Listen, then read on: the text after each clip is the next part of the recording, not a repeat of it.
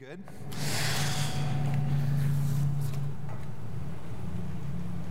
We good? All right, a little feedback. Good morning. My name is Matt, and I am currently the lead pastor at Roswell Community Church.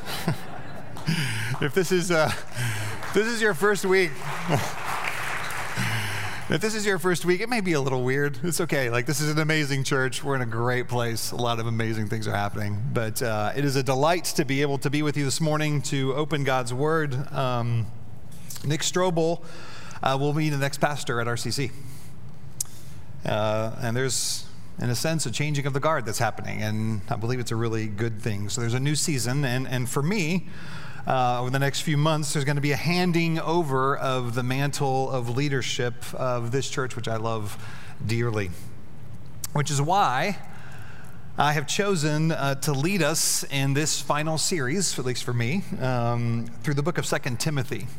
I've called the series Last Words, not because I'm dramatic, though I have been prone to drama at times. That is a fact.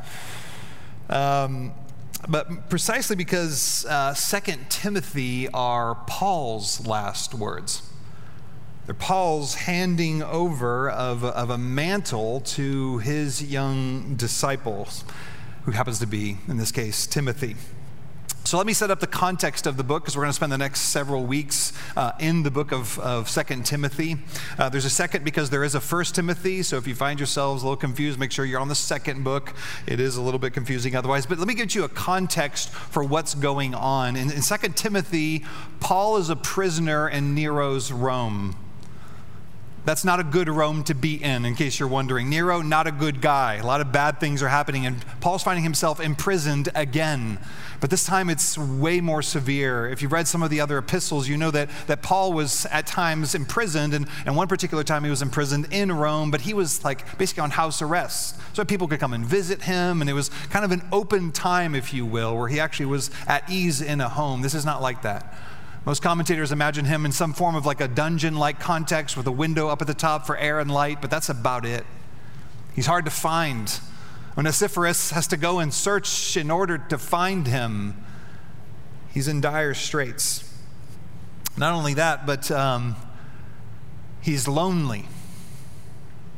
I love 2 Timothy. It's one of my favorite epistles. It's, in my opinion, probably the most vulnerable epistle of the Apostle Paul, because he's at the end and he knows it. He's gone through probably one trial at this point, and now he's going to be facing a full trial at which time he knows already that he is going to be sentenced to death. He'll be executed, and as traditions brought about, yes, it would appear that Paul was executed by being beheaded as a Roman citizen. But at this moment in time, Paul's not just lonely, he's also rejected. And you heard some of the beginning pieces, and we'll talk about it a little bit later in the letter, but everyone's abandoned Paul. Not everyone. Luke's there, and Onesiphorus is there, and a few others. And he's writing this letter to Timothy, who's in Ephesus. And he's calling for him. But before he calls for him, he imparts things to him. And that's what we're going to spend the next few weeks looking at in particular. This is Paul's last letter. These are his final words. And this is the apostle who's written countless letters to churches across the known world at this time. And he's sitting here choosing in these last days to write to Timothy. To Timothy in particular. One who's spent time working by his side, laboring in difficult circumstances for the past 12, maybe 15 years or so. Paul, it appears, led Timothy to Christ, which is one of the reasons why he calls him my son, my beloved child. Paul had a very unique and deep love for Timothy. Not only had they worked side by side, but he speaks of him in Philippians when he says to the church, I have no one else like him. No one else like him. Paul had left Timothy in Ephesus. It's one of those very poignant moments where you see Paul with the elders, and he gives very clear instructions. He leaves Timothy, young Timothy, who's probably early, maybe mid-30s at this point. He leaves him in Ephesus to do a couple key important things. One is to select elders and to get the church in order, to put some order around worship, to help with the widows and the care for the widows, and also to fight off a whole bunch of heresy that kept growing within the churches. Now, that's a tall order. Like, this isn't like evangelicalism 21st century. Like, this is brand new stuff. And he releases Timothy to be able to step into a lot of this unknown. And what we know about Timothy is that he's timid-thy. That was clever. Come on now, give me more than that. I'm going to be gone in a few weeks. Come on. So he's shy. It appears from all that we understand about Timothy, he's like a shy guy. Like, he's by nature just timid. And he's just been dropped with unbelievable responsibilities in Ephesus. And of course, here, like, it goes even more so. I think Timothy was probably an introvert, and for all introverts in the room, you can imagine to be an introvert and to also be responsible for the care and engagement of entire communities of faith, and to not be sure that you have what it takes to do it, and yet to have been called and appointed by Paul himself. He's called to this substantial responsibility. Made me think of that, I think it's Shakespeare. I should have checked. Kind of like I should have checked my Beatles Birds reference, which everyone reminded me I was wrong on. But I think it's Shakespeare, right? Some are born great, others have greatness thrust upon them. That's Shakespeare, right? Like, Timothy's one of those, like, he had greatness thrust upon him. Like, he wasn't born great. Everyone going like, that dude's going to make stuff happen. No, he was the guy who's like, I don't know. Maybe a little bit of a mama's boy. We're not sure. But just not the one that you would think is going to be responsible for carrying on the torch of the greatest apostle in the world at that time. In that way, he's a lot like Moses, right? Moses is talking to the Lord, going like, yeah, I don't talk well. Please send someone else, right? And like Jeremiah, who's like, please choose someone else. So Timothy is more in that quadrant. Not a natural, yeah, give me the torch, I'll run with it kind of guy, and yet the torch is handed to him. And in this letter, Paul's reminding Timothy of the preciousness of the gospel that he's entrusted to him. That he had to assume responsibility for it, that he had to guard it, that he was going to have to teach it, he was going to have to fight for it, and ultimately that he in turn would have to transmit it to a new generation. So in this first chapter that we're going to focus on today, Paul gives Timothy, I believe each of us as well, a clear invitation, what I'll call the first bold command on how to live in this world, that I think is captured most clearly in the central verse of this particular chapter, verse 14, when Paul says, Timothy, by the Holy Spirit who dwells within us, listen, guard the good deposit entrusted to you.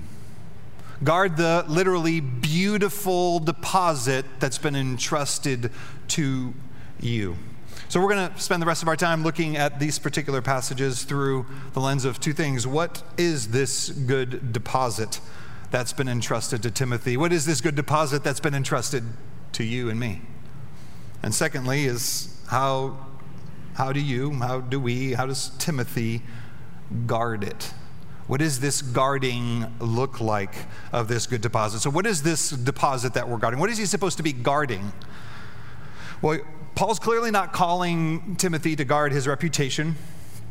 He's not calling him to guard his retirement. He's not calling him to guard his political affiliations that would have given him some kind of power in the midst of a Nero Rome. He's not telling him to guard his rights. Not telling him to guard his comfort. No, Paul's telling him to guard one thing.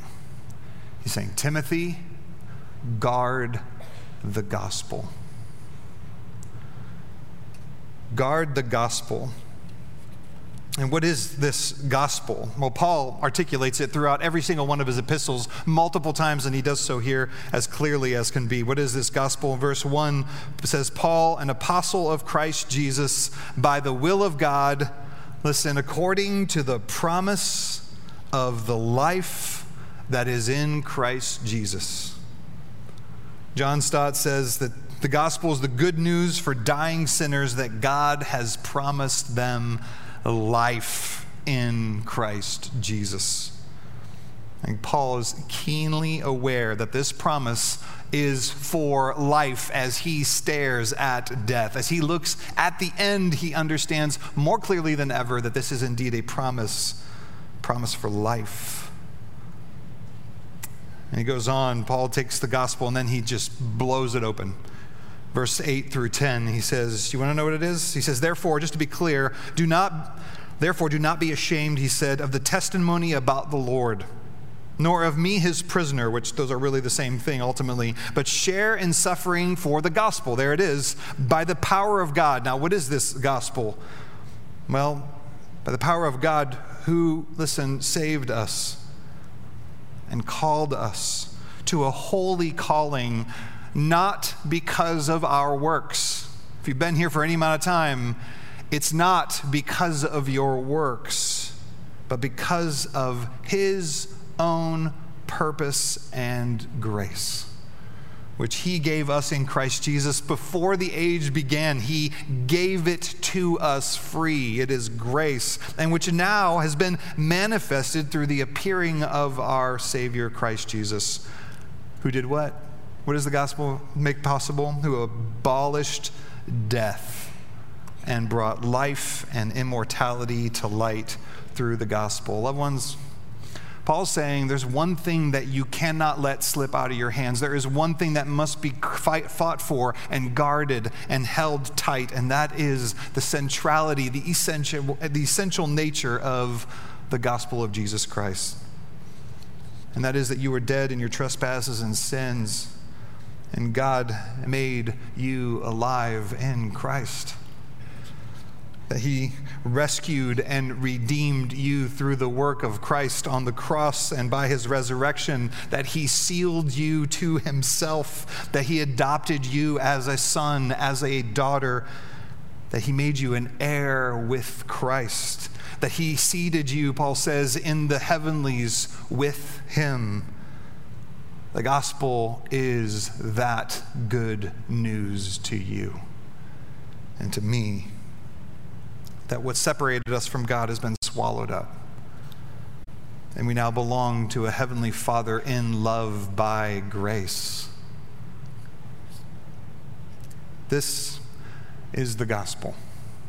This is the good news that changes everything forever. If you know and hold and lean on nothing else, this is the thing we lean on. If you know all 10 commandments, but you don't know this truth, then you're left to be a legalist. If you know all the kings of the Old Testament, well, you may be a scholar, but if you do not know the gospel, you will never be changed. This is the centrality for which Paul fought and wrestled and was stoned and beaten and is in prison facing death. And it is the one thing that he says to Timothy, this you guard above all else. This you guard. So that's what he is to guard. Now, how in the world do you guard the gospel in you? How does that look? What is some of the pieces that Paul gets to show Timothy and help him know this is the ways in which you guard?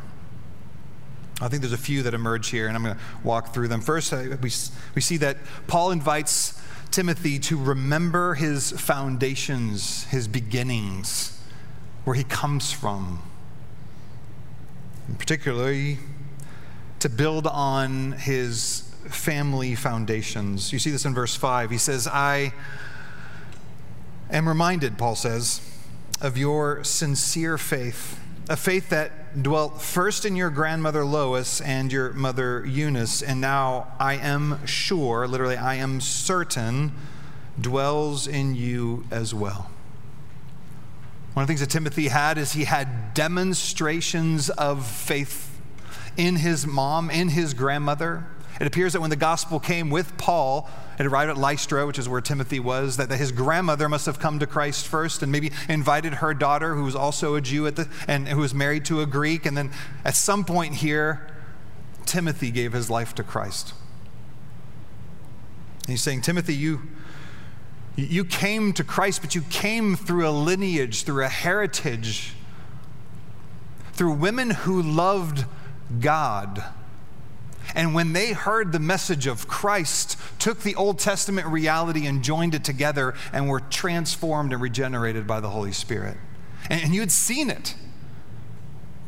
You'd watched it.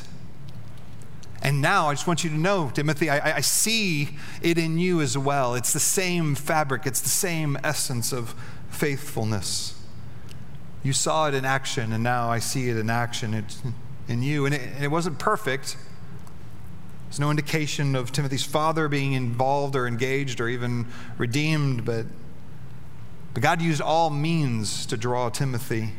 And so what did this look like for them? What are the ways in which Timothy was trained up? Well, we're going to cheat and run up to chapter 3 real quick, but we see here that Timothy was trained. Verse 14 of chapter 3, he says, "But as for you, Timothy, continue in what you have learned and have firmly believed, knowing from whom you learned it, and how from childhood," this is before the gospel came to him, "you have been acquainted with the sacred writings, which are able to make you wise for salvation through faith in Christ Jesus."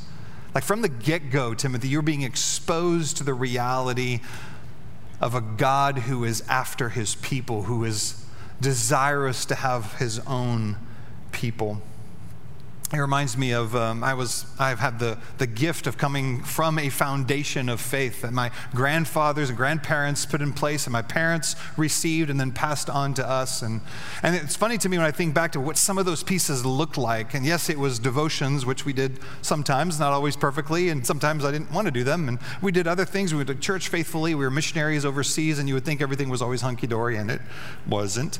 But one of the things that I realized was, as I was thinking back on this, was just a key moment. We had moved from France, which is where I spent the first 15 years of my life, back to the States, and I didn't read or write English, so I was learning how to read English. I spoke, but didn't read or write.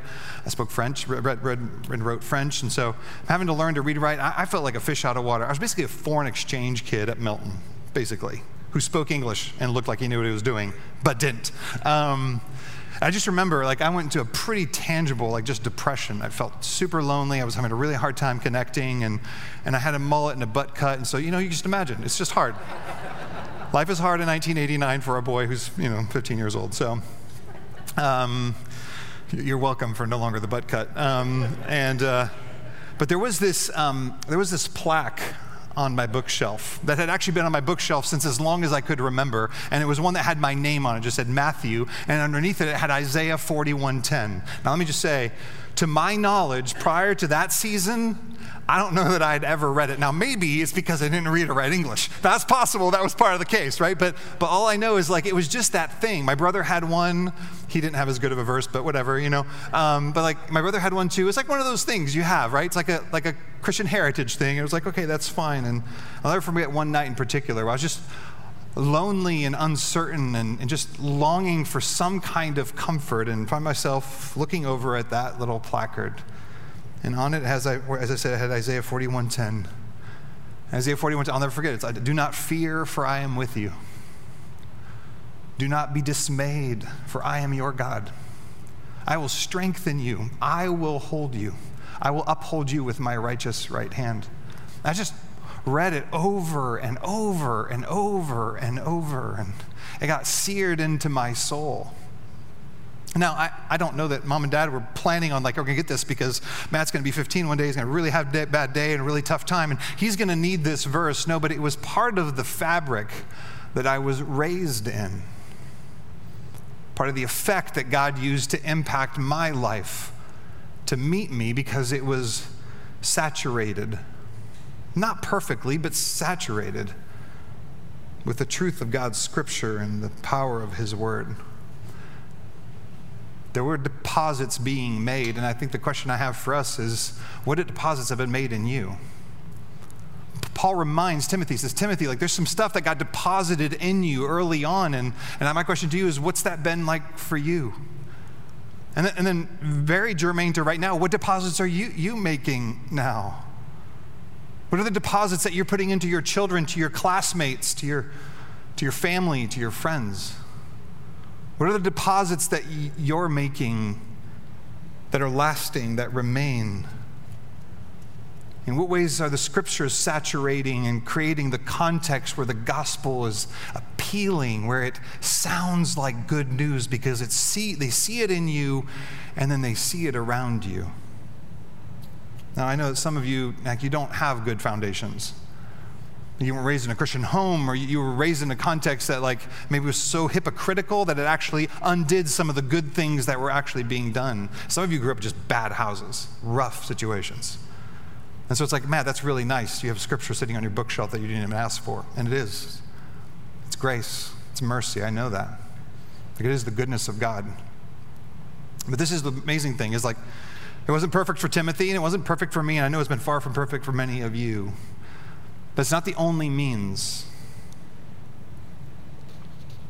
Some of you don't have these strong foundations, but God's pursuit of you indeed has had particular moments and particular markers in your childhood.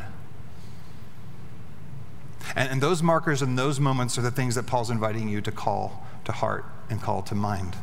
That God has been pursuing you all of your days. But it's not just foundational. It's not just sovereign foundations built on family foundations. Paul also invites Timothy to lean into his spiritual friendships, in particular into his mentoring relationships, the one that he's had with Paul. As I said, he calls Timothy my beloved child. To our knowledge, Paul had no biological children of his own. Doesn't appear he was married. But Timothy was a son to him.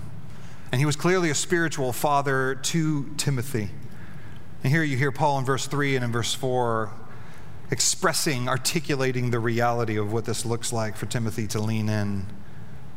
He says, I thank God whom I serve, as did my ancestors, with a clear conscience as I remember you constantly in my prayers night and day. As I remember, verse 4, your tears, I long to see you, that I may be filled with joy. Spiritual friendships, spiritual friends, God-saturated mentors, they remember us and they remind us. They remember us and they remind us. They hold us up in prayer, and they take us back to the basics. They lead us back to the foundation. They rehearse with us the times and the ways in which God has been at work and the ways in which he has refreshed us when we needed him most, especially when the days were dark. The times when our hearts were warmed by the tenderness of God towards us. You hear Paul saying, Timothy,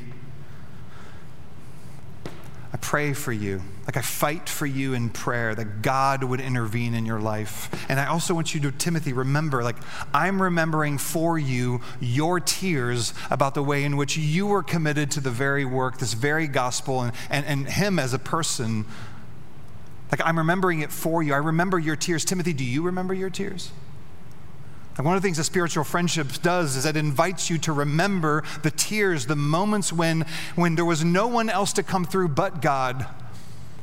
They say, do you remember when God, for you, in that time, in that season, in that moment, that there is no other explanation. And so in the midst of your doubt, in the midst of your uncertainty, let me help you remember. They remember us and they remind us. In 1998, Becky and I moved from Omaha, Nebraska, where I'd been in the Air Force for 6 years, to Rochester, New York. And I started a job at a glass manufacturing company on the production side, management, and I was so nervous and so scared. I was 24, moving an entire family, our 2 kids across the country. And my folks lived in Pennsylvania at the time, and so they met us up in Rochester. And I just remember we were at a Holiday Inn, and we had just arrived. Our stuff hadn't arrived yet, and we'd been driving all day. And suddenly we're in a strange place outside of the cocoon that is the military, which is, believe it or not, actually a pretty safe context. They're like, we're gonna make sure you're fed and you have a house, and they take care of you. And suddenly I'm like floating out there all on my own, and I feel like I'm 10 again or something.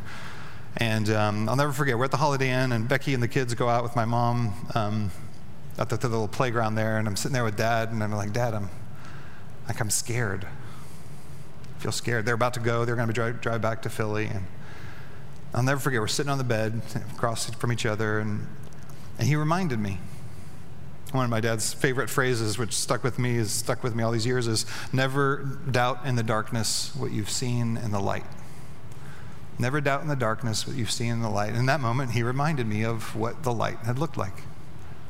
It was like, Matt, think of all the times of which you didn't know before. When you weren't sure what you were going to do after you guys got pregnant, when you weren't sure where you're going to move, or you're going to stay in you weren't sure what kind of job, how are you going to get your education? And God, each time, he knit those stories together, and he'll do it again here. I know you can't see it, but he's going to do it again here. And so don't doubt in the darkness what you already know has been true in the light. And that's what Paul is doing with Timothy here. And that's what spiritual friendship does. This is what the kind of community we've been talking about this year, that's the kind of community that we want to live with. It's people who remind us, do you remember the hand of God here? Do you remember the faithfulness of the Lord here? How he has carried you through when you never thought you could.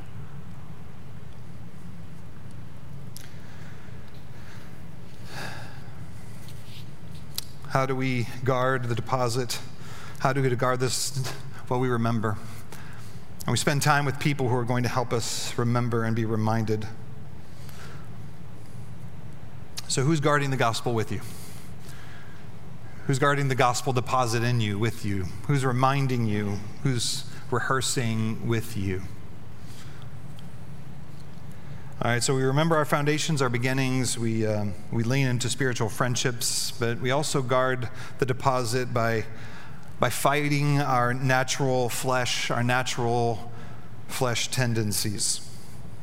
As I said, it is pretty widely understood by all commentators that Timothy was a timid dude. He didn't have that take the bull by the horns kind of perspective. And he had been given a ton of responsibility. And so Paul speaks into that. He speaks to Timothy's, his tendency towards fear, towards cowardice, towards retreating. But there's other ways that the flesh shows up. For some of you, you're not afraid of anything. You grew up holding on to the horns of a bull. You're the kind of person who's like, no. You remember your flesh movement, your navigation, your leaning is going to be far more towards aggression, towards control, towards maybe domineering. You got this and everyone's going to submit to it. Or maybe more passive aggressive, more manipulative, or self-righteous, or you've got this, so you don't need to depend on anybody else. Wherever your flesh leans will distort the gospel. And the true reality of what I articulated as the gospel, this is what's true, not according to your works, but according to his loving kindness, those are the things that will recenter you. So how do you fight your natural flesh tendencies? By rehearsing the particular implications of the gospel for you, which is exactly what Paul does for Timothy here. The famous verse 7 of 2 Timothy chapter 1 says, "For God gave us a spirit not of fear, Timothy, but of power and love and self-control." Now, candidly, those are marks of being a disciple of Jesus, no doubt about it. This applies to everyone, right? God gave us a spirit of, and not fear. This is true for everyone. But the way fear is going to manifest itself is going to be different for everybody in this room. And the particularities of power and love and self-control were particular for Timothy. Paul's saying, Timothy, you have to understand that you have a spirit of power who enables and sustains and brings about good and lasting through us, through you. as you surrender to him.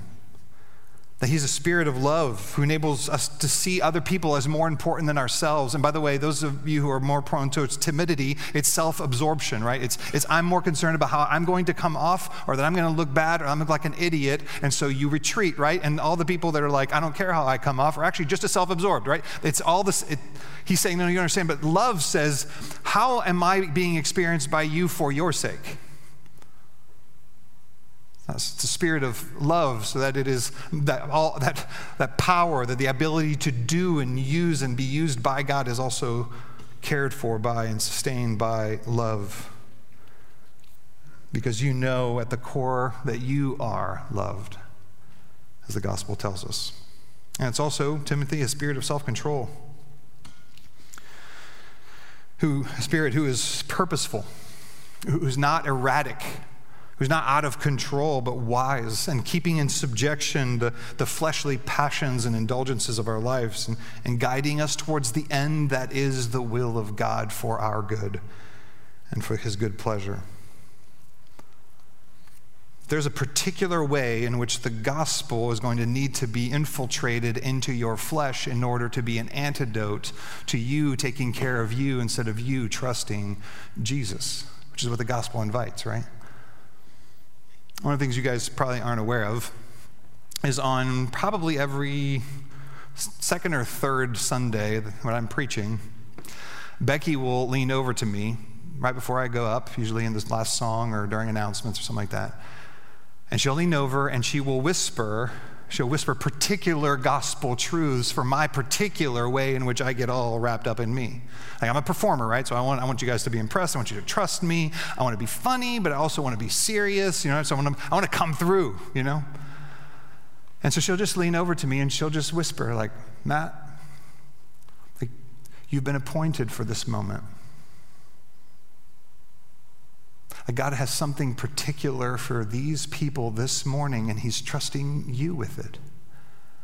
And so go knowing that he is going to meet them through you. No one else has this moment. You've got it. And I can't tell you how powerful that is. And she, it has like a bunch of different ways in which she's communicated over the year. But for me, like, it's antidote. It's like getting a serum to all my like performance tendencies, to all my, am I valuable? Do I matter? It undoes it and it says, oh, right. Like, I'm loved by the Father. And my invitation up here is to just invite you to him, to draw you towards the reality and the beauty and the transcendence and the immanence of who he is, to draw us to a place where this table becomes palpable and true and alive. That's my moment. That's what this moment is for. But I need a particular antidote. I need my, not fear, Matt, but power and love and self-control. And what is that in you, for you? That's how we guard the good deposit. You know how you guard the deposit of the gospel? Is by knowing the particular ways in which the gospel needs to be applied to your particular idolatries, to the particular unique weaknesses of your flesh. That's how we guard it. Well, last way we guard it is by fanning into flame the Holy Spirit. Now, I know it's a strange way of saying it. That's pretty much what the Apostle Paul says in verse 6. He says, for this reason I remind you to fan into flame the gift of God, which is in you through the laying on of my hands. Timothy, stir up the inner fire that is the Spirit of God. And the particular ways, keep it alive, keep it stoked, ablaze, ongoingly alive. Now, I'm someone who loves fires, which is why I'm very sad that summer's coming, because you can't make fires anymore unless, well, you're a fool and want to die outside. And so I love fires. And one of the great things about fires, I'm also just a bit of like, if I'm by your fire and I start poking around at it, just know it's not contempt. It's just that I think there's a better way to do it, My friends know this. They're like, you want to fix this, don't you? I'm like, can I? One of the things about fire, right, is that like it needs constant care. It needs constant restoking. It needs constant fuel. Like, it will actually burn itself out. And so there's a particular magic thing where if you have like too much smoke, it's because you don't have enough flame. And if you have too much flame, well, everyone's so hot, you have to be far back. You're not really enjoying the fire, and you need coals, and so it's art, right?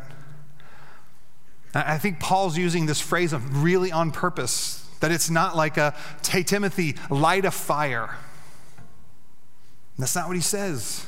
He says, Timothy, there's a way in which you're going to need to keep this thing alive for your whole life. It's an ongoing journey of not too much, not too little, of being wise and discerning. And how is he supposed to fan this flame? How is he supposed to keep it ablaze? One is by just living out his calling, by exercising this charisma. He said this gift from God, which again, grace, this gift, these passions that he's put in him, these abilities that God has given him in the context of the places that he's put Timothy, and that's true of you. And one of the best ways to be able to actually keep something like alive, keep the Spirit alive in you, is live in such a way that if the Spirit's not alive in you, you're going to run into the wall. You're going to crash. You remember a few years back, we spent a year talking about risk. And I know that people didn't love always the word, and that's fine. But some of what was inside of that was, what does it mean to live in such a way, to have to be taking steps of faith that if God doesn't come through, like the bottom drops out and you fall on your face. Like that's the kind of life that God's inviting us into. That's some of what he's telling Timothy here. He's saying, listen, you've been given power. You've experienced the real gift of the Spirit. Now live like it. Fan it into flame. Use it. So as you use it, you will find that you need him more. And as you need him more, you will find that he is there more available, and it will be fanned into flame.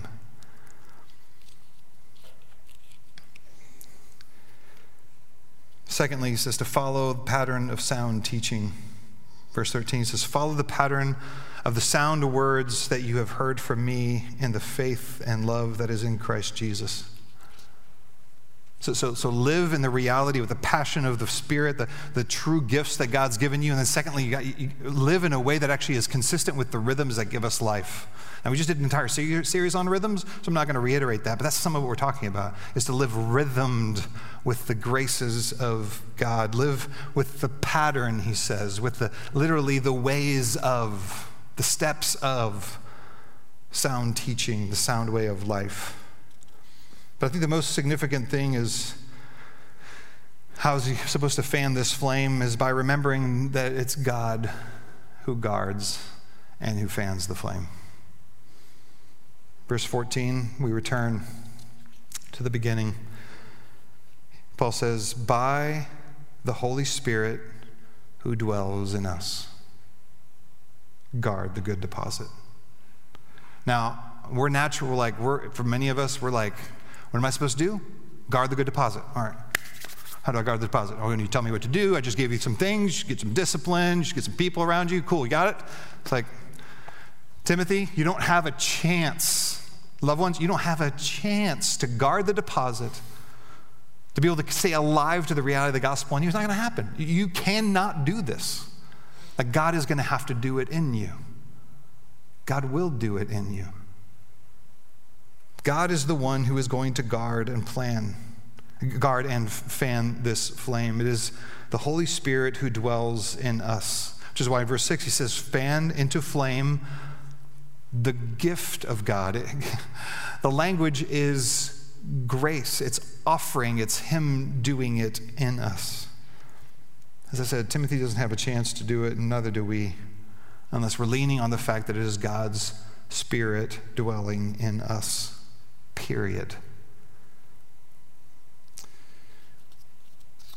Now, there's in Paul's writing, all of his writing, the striking combination of God's sovereignty, right, of his good offering, of his good gifts, and the sense of our particular responsibility in them, which is not something that's super easy to reconcile at all times, from put it in a nice little theological box, but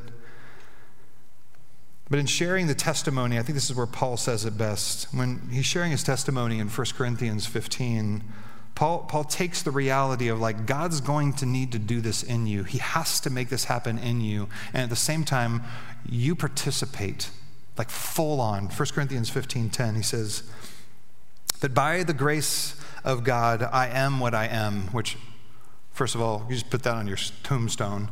That is just by the grace of God, if I am anything, it is by the grace of God. period. He says, by the grace of God, I persecuted the church, but you know what? By the grace of God, I am what I am. And his grace towards me was not in vain. Listen, on the contrary, I worked harder than any of them. Okay, cool. Okay, so it is the work. Wait.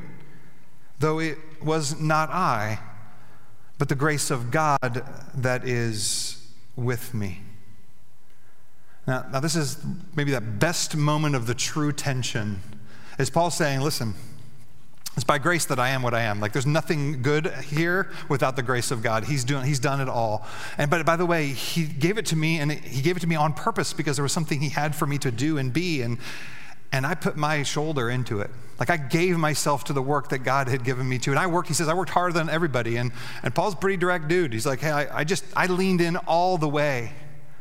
Oh, but just so you know, like, all my leaning in, all my putting my shoulder to it, that was grace too. That was actually God doing that through me. So what does it mean to be the kind of people who fan the flame, who guard?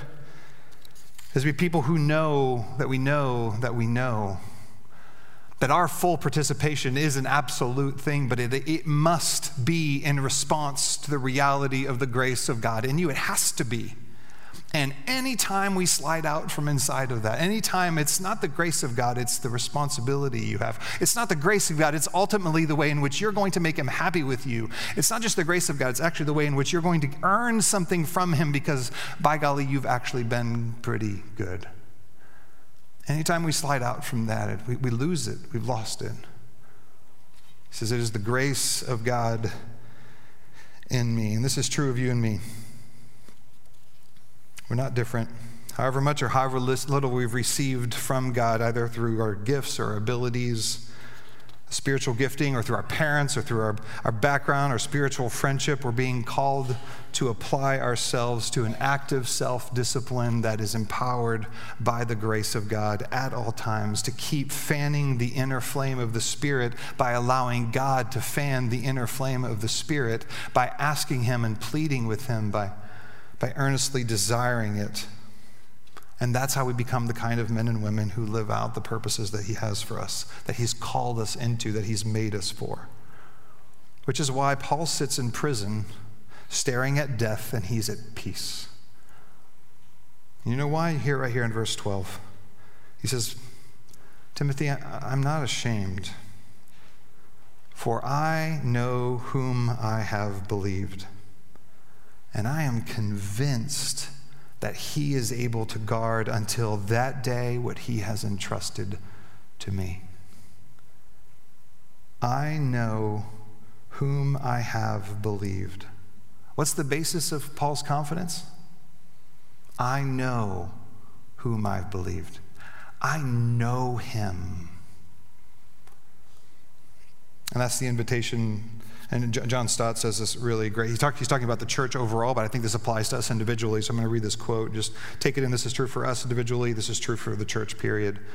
Ultimately, he says, it is God who is the guarantor of the gospel in us and in the church. It is his responsibility to preserve it. We may see the evangelical faith, the faith of the gospel, spoken against everywhere, and the apostolic message of the New Testament ridiculed. We may have to watch an increasing apostasy in the church as our generation abandons the faith of past generations. Do not be afraid. God will never allow the light of the gospel to be finally extinguished. True, he has committed it to us, frail and fallible creatures. He has placed his treasure in brittle earthenware vessels, and we must play our part in guarding and defending the truth. Nevertheless, in entrusting the deposit to our hands, he has not taken his own hands off of it. Listen, like in the deposit that he's made in you, he has not taken his hands off of you today. Like he's wanting to weave it more deeply into you. He is himself its final guardian, and he will preserve the truth which he has committed to the church. We know this because we know him in whom we have trusted and continue to trust. So what's the summary of Paul to Timothy in the first chapter? He's basically saying, listen, Timothy, stay connected. Stay connected to your past, stay connected to your spiritual friendships, to your spiritual mentors, stay connected to the scripture that formed you, and stay connected to the Spirit that empowers you. And then stay focused. Stay focused on the gospel itself and how it changes everything and everyone. Come back to it, return to it, stay focused on it, guard it, fan the flame of the gospel in you that was entrusted to you. And that's precisely what this meal is, right? This is a gospel rehearsing practice that we do every single week. We come back and we act it out. We relive, we activate, in a sense, the reality that we have this beautiful good deposit that's been manifested for us in the life and death of Christ, and that we get to now imbibe, to take in, to live out in front of one another. We live out the reality of the good news of Christ in us, Christ for us, and Christ coming back for us once again. So regardless of where you come from, how good your foundations were, or how poor, or where you find yourself today, this meal is for all those who would say that, I know whom I have believed. And you get to come as you are and receive the reality of the good deposit that's been made in you, and in so doing, to fan the flame just a little bit more. That we may be the people who, like Timothy, who was imperfect and needed a ton of support and all the encouragement of the world, might be transforming the kingdom of God in ways we never could have imagined. Let's pray. Father, thank you for the fact that we sit here, we stand here, having had the good deposit of the gospel put in us by your grace. And this meal, this cup and this bread is just that. It's this incredible reminder that by grace, for us, and that there's nothing that we can bring and add to it other than our surrender to you in it. And so that's what we want to receive today. This is the good deposit. We receive it by grace, and Lord, we want to practice it and live it out, that we may transform the generation to come, that we may be the kind of people who hand off this good news to everyone we are with in our deeds and in our words in a way that brings your kingdom more and more to life. So we pray this in Christ. We receive these elements with joy and expectancy, trusting you for the future and for our lives, the promise of life which you have given us in Christ Jesus. Amen. Well, if you belong to Christ, this is a meal that's for you. It's a good news meal of the gospel for you. So come and welcome to Jesus Christ.